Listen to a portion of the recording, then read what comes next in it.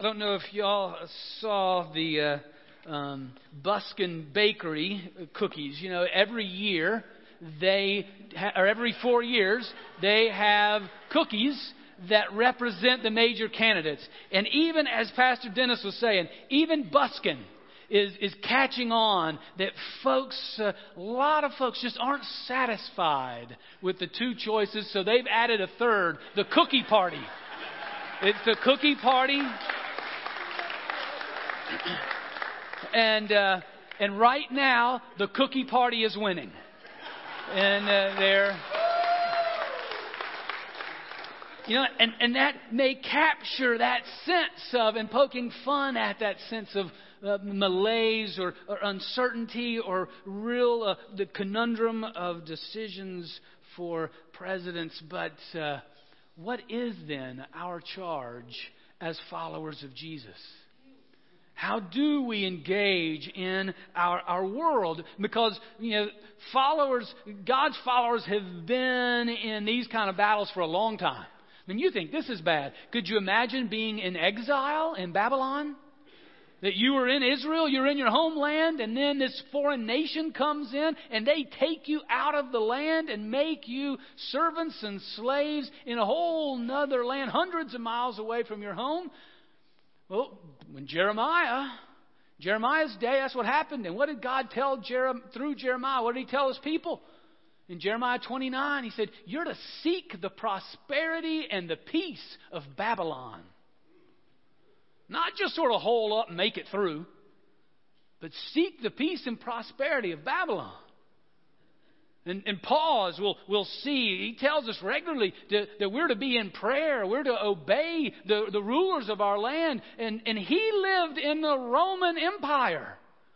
Those people didn't know how to spell servant leadership, let alone do it. They could care less what your vote is. And yet he's telling God's people, no, you've got to engage. You've got to participate. You're a part of this land. Sort of puts our malaise and malady in its perspective, as we were just singing. That God's the one in control. He's the one that we follow, not our circumstances. So today, would Jesus vote?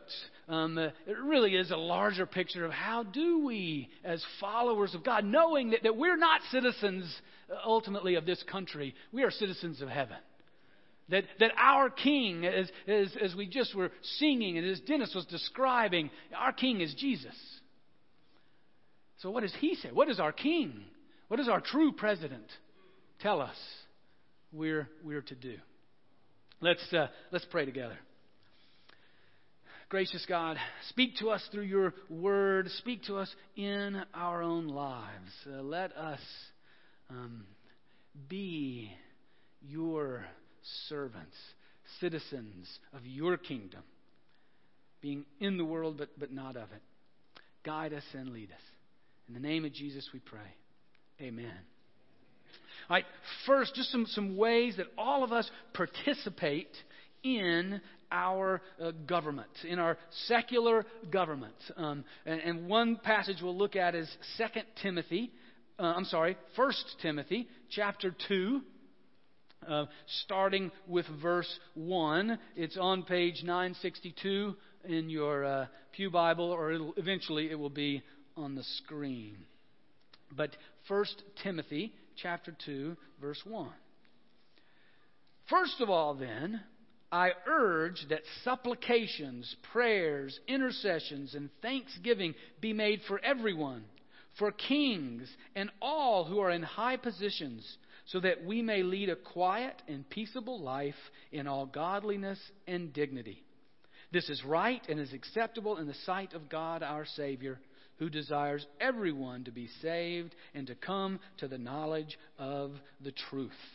So first and foremost, what we're called to do is in our prayers regularly offer up those who are in public office, those who serve the common good, those politicians and other leaders, whether it's the president, nationally, or whether it's Supreme Court justices, whether it's state government or local government, whether it's police, firefighters, those that are in authority. We are to pray for them because they're in place.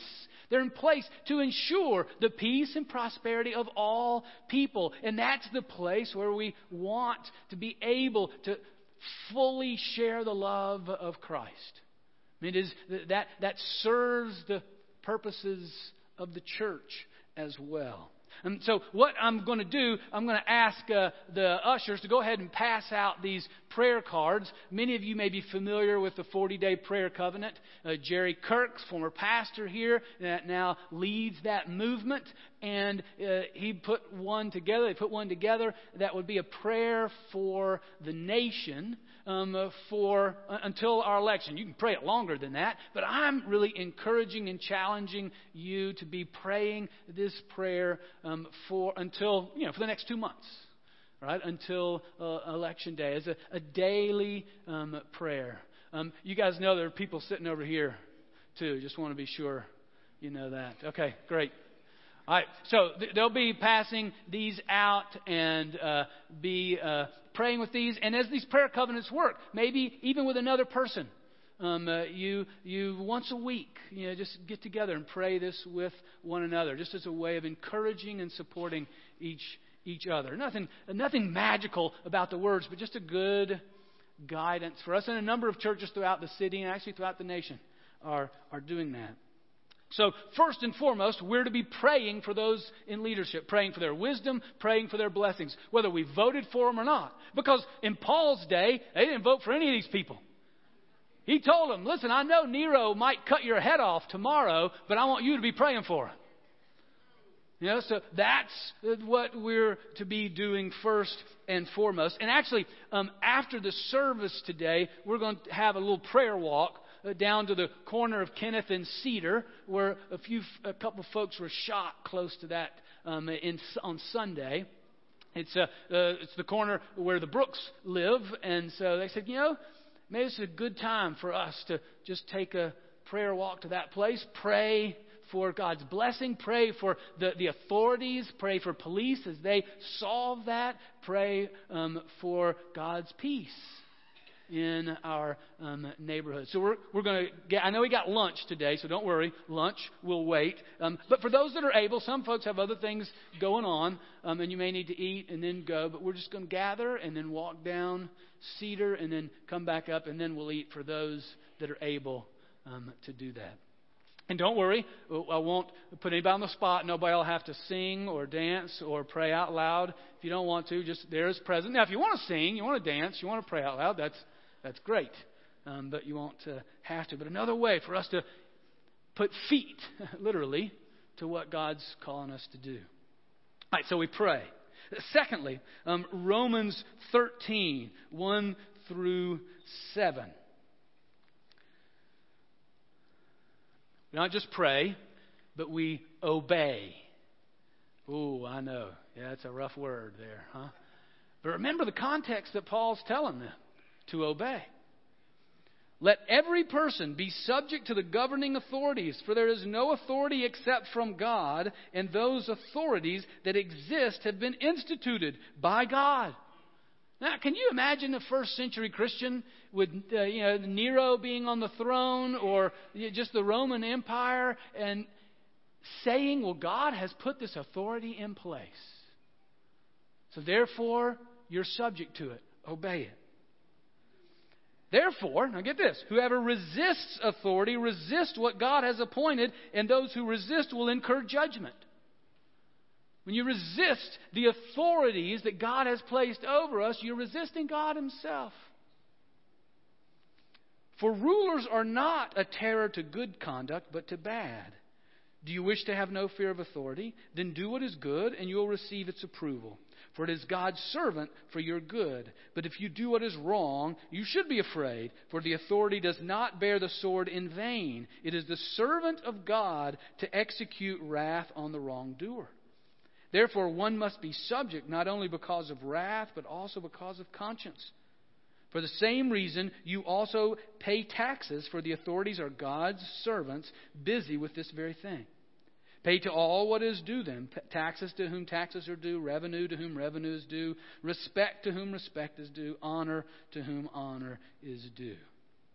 Now, I know already you've come up with a bunch of excuses as to why not to obey. And if you're like my son who had a conversation with yesterday this week about obeying the law, something about being 18 and 21 and going to college, it was around those kind of laws that we talked. He was quick to say, but what if the authorities are bad? What if they're calling you to do something that's wrong? I'm like, well, that's a good point, and we'll get to that later in the sermon. But that's not the issue right here. There are times that we dissent. There are times that we protest, that we exercise civil disobedience. But we'll get to that. But here, the call is to obey. Most of the time that I want to disobey the government is because, plain and simple, it's inconvenient for me. It's just, I got to go slower than I want to go. Yeah. That's the law of the land. I want to go slower than I want to go. It's going to make me get there not as quickly as I want to. Or I'm not going to get much money back as I want to get. Or I'm going to have to give them more money than I want to give them. It's mostly, for me, about inconvenience to me than it has anything to do with justice or righteousness. And Paul's clear here. We are called to obey. Even the rules we think are stupid and that we could do better. Even those things that are just not worthy of me because it's so bureaucratic. It makes a strong case that these authorities are placed here by God in order to support what is good and correct what is wrong. And yes, the authorities' laws must be in accordance with God's laws. But his call clearly to Romans, to us today, is to obey the law. So we're called to pray. We're called to obey. And then finally, we are called to vote. We're called to participate. Now, there's no biblical command here. There's no biblical command that says, thou shalt go to the polling place. That's because in biblical days, you didn't have a vote. There was no such notion even in anybody's mind of representative democracy that we live in today, where we as citizens, humanly speaking, earthly speaking, of this nation have responsibilities to vote. A right, a privilege, a responsibility. We are governed by the people, for the people. And the principle from Jeremiah's day to Paul's day to our day is go, participate for the peace and prosperity of the land in which you live for all people.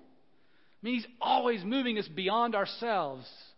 I mean, voting can be such an inconvenience, especially voting in a way that's educated. That means I got to study, I got to know people, I got to make hard choices, I got to take time to go to the polling place or fill out one of those things at home and think about it ahead of time. I mean, just what a frustration it is to have to vote and to give ourselves to vote today. But I'm just thinking that in Jeremiah's day, I don't think they would have seen this as such a problem. I don't think in Paul's day the right and privilege and responsibility of voting, of participating in who our leaders are in our secular government really would have been seen as such an inconvenience to the church under Roman rule. Now, so I know it can be, as we've seen, we talked about and joked about, it's a difficult decision for many. Now, for some, it's not. For some, lined up and ready to go. But for many, it can be a difficult decision. Pray about it, study it, make the best decision. And you got more than two options, really. Now you can say, well, yeah, but those are cop-outs and all the rest. Well, I'm not going to talk about that. It takes too long to get into that. But pray about it, work through it, and vote. Seek the peace and prosperity of Babylon. Seek the peace and prosperity of our land. And as an aside here, we're in a unique situation as a multicultural church, as a church of people from all different backgrounds and races and economic structure. It's interesting that biblical Christians who are black, majority-wise, vote Democratic, usually. Biblical Christians who are white, high majority, vote Republican. Why is that? We're in a great situation to learn from one another. And because, as Pastor Dennis said, because our King is Jesus, we can enter into that conversation without fighting about it. Because we know, right, that we're united by Jesus more than we are by any political platform. And that's one of the beauties of intentionally saying we want to be a church that's following Jesus of all different kinds of people, because we want to venture into those conversations and learn and understand one another.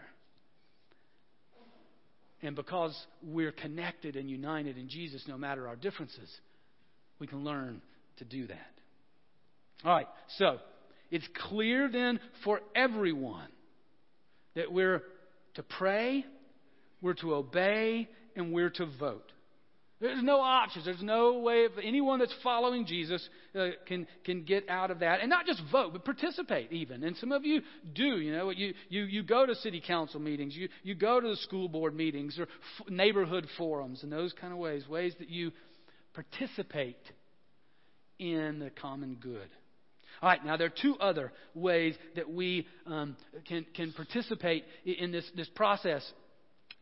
But they're not for everybody. These are times where God has called individuals to participate in unique ways. And one is to dissent or protest. And the other is to lead within the halls of power.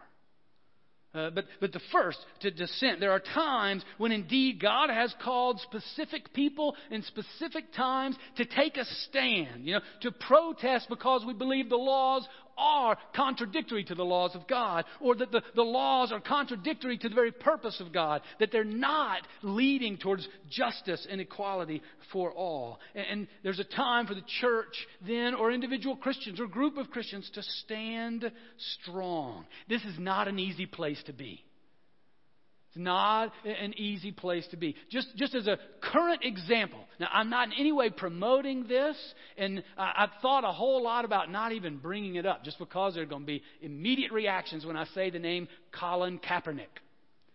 He's the backup quarterback for the San Francisco 49ers, who is choosing to sit down during the national anthem. Or kneel, I think he's doing now. And doing so to protest that people of color receive unequal treatment from authorities, from particularly police. And it's not an easy place. I mean, he's in. The reason I bring him up is because he's in the news all over the place. And we can talk about, well, is he honoring or is he dishonoring those that fought for the very freedom that he's now exercising? Is he honoring them or dishonoring them? Oh, we can talk about that, like I said. I don't want to get in that debate now. I'd rather talk about what he's protesting about, and that's the other question. Is his protest drawing more attention to himself or more attention to the issue? But, other modern-day examples of protest and dissent, like civil rights, like the movement of the church, Dr. King and Dr. Abernathy and Ella Baker and Rosa Parks and and Reverend Shuttlesworth. They caused exactly the same kind of consternation in the 50s and 60s. I mean, their houses were bombed. It's not an easy place to be, to be in dissent, to be in protest. But there are times that God calls His people to do that. And we look back on the civil rights movement and we see the beauty of their movement, the power of their movement, where they would break unjust laws and then suffer the consequences. They would go, they would take a group, and they would sit at the Woolworths in Greensboro, North Carolina, at the counter where the law said they couldn't sit as black people. And they would go, and they would sit there, and people would spit at them, and people would hit them, and they refused to spit back. They refused to hit back because they followed the ways of Jesus, who said, turn the other cheek. They were nonviolent and respectful as they could be of the authorities around them, but they were clear and precise and powerful in their dissent and protest of what they said were unjust laws. And they then worked to change those laws. It wasn't just sort of drop a bomb and run. It was drop a bomb and stay, go to prison, and then work for those changes. That's why I say it's not an easy place to be. Now, the example biblically is of Daniel. You remember the book of Daniel. Daniel was one of those people who I mentioned earlier about Jeremiah and the exile. Daniel was one of Jeremiah's contemporaries, and he was taken out of his home, forcibly removed to Babylon, where he was forced to go to their schools, forced to live where they wanted him to live. And one law by King Darius was then proposed for Daniel that everybody in the land for 30 days, they could pray for no one. They could pray to no one except King Darius. Now, I told you, kings got to do whatever kings wanted to do. I mean, there's no checks and balances here. There's no Supreme Court that's going to rule. King Darius, you can't do that. In Babylon, what the king says is what goes. And so for 30 days, you could pray to no one except King Darius. Well, Daniel, that time then, a follower of Yahweh, one who gave himself to God, this is how he responded in Daniel chapter 6, verse 10. Although Daniel knew that the document had been signed, he continued to go to his house, which had windows in its upper room, open towards Jerusalem, and to get down on his knees 3 times a day to pray to his God and praise Him, just as he had done previously. The conspirators came and found Daniel praying and seeking mercy before his God. Oh, I didn't tell you that if you disobeyed this law, it wasn't that you got 30 days or you got thrown into a lion's den. And the lion's den wasn't a bar. It was a den where lions lived. And you were their meal. So then the conspirators, they approached the king and said concerning the interdict, O king, did you not sign an interdict that anyone who prays to anyone, divine or human, within 30 days, except to you, O king, shall be thrown into a den of lions? And the king answered, basically, yes, I did.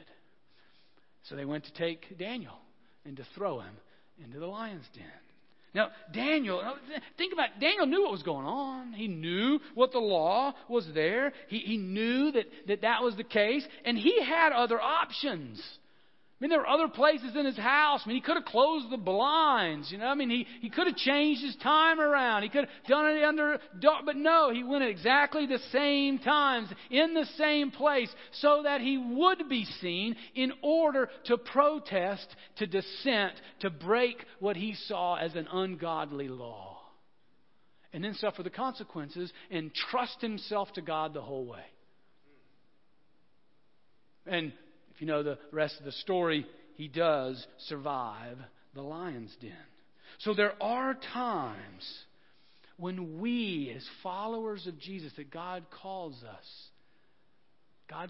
to dissent and to protest, but to do so in a way that is still respectful and honoring and that is working towards change. Dr. King had a great quote of reminding the church of its place, that we are not the servant nor the master of the state. We're the conscience of the state. We need to be the critic, not the tool of the state. Speaking words of truth and love and compassion to power at times. And again, that's a specific call, specific times, and some of you have participated in that. Whether it's abortion or the death penalty or racial inequalities, educational inequalities, and on the list goes. We dissent or we protest. Or even if there's unjust laws, that we non-violently and with respect break them and pay the consequences in order to seek what is just and right and the change necessary for the peace and prosperity of Babylon. Right, the other one is then to lead within the halls of power. Whereas the other is outside. You protest and dissent. There's others where you're on the inside. That God may be calling some of you or your children or your grandchildren to be the next president of the United States. You got a third party now, the cookie party, so you can be a part of them. Maybe the next governor of Ohio, the mayor, serving on city council, county or school boards. Is God calling you to do that? God has put these authorities in place to do His will. It would make sense that He'd call some of His people to serve in those ways. To do the same thing, to seek justice, to pursue peace and prosperity for all. I'm not sure which is harder, though, to lead or to dissent. I don't know. In some ways, the dissent, the opposition is great, but it's obvious,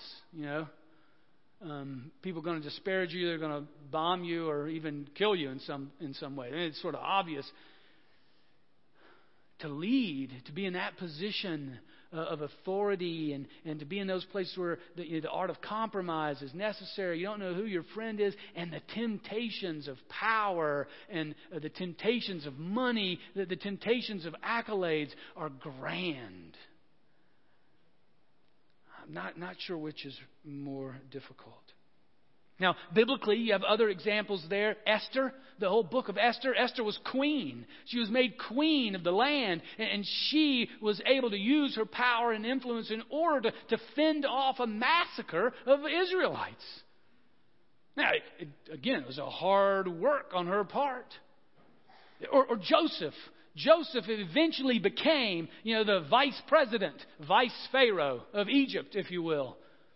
And he, through God's leading, orchestrated public policy that fended off the effects of a 7-year famine that effectively would have saved millions of lives. But God led him and used His power. That's in Genesis chapter 40 or 41, if you want to read that. But great examples biblically of people who were in positions of influence and power within the system and used them to lead without compromise.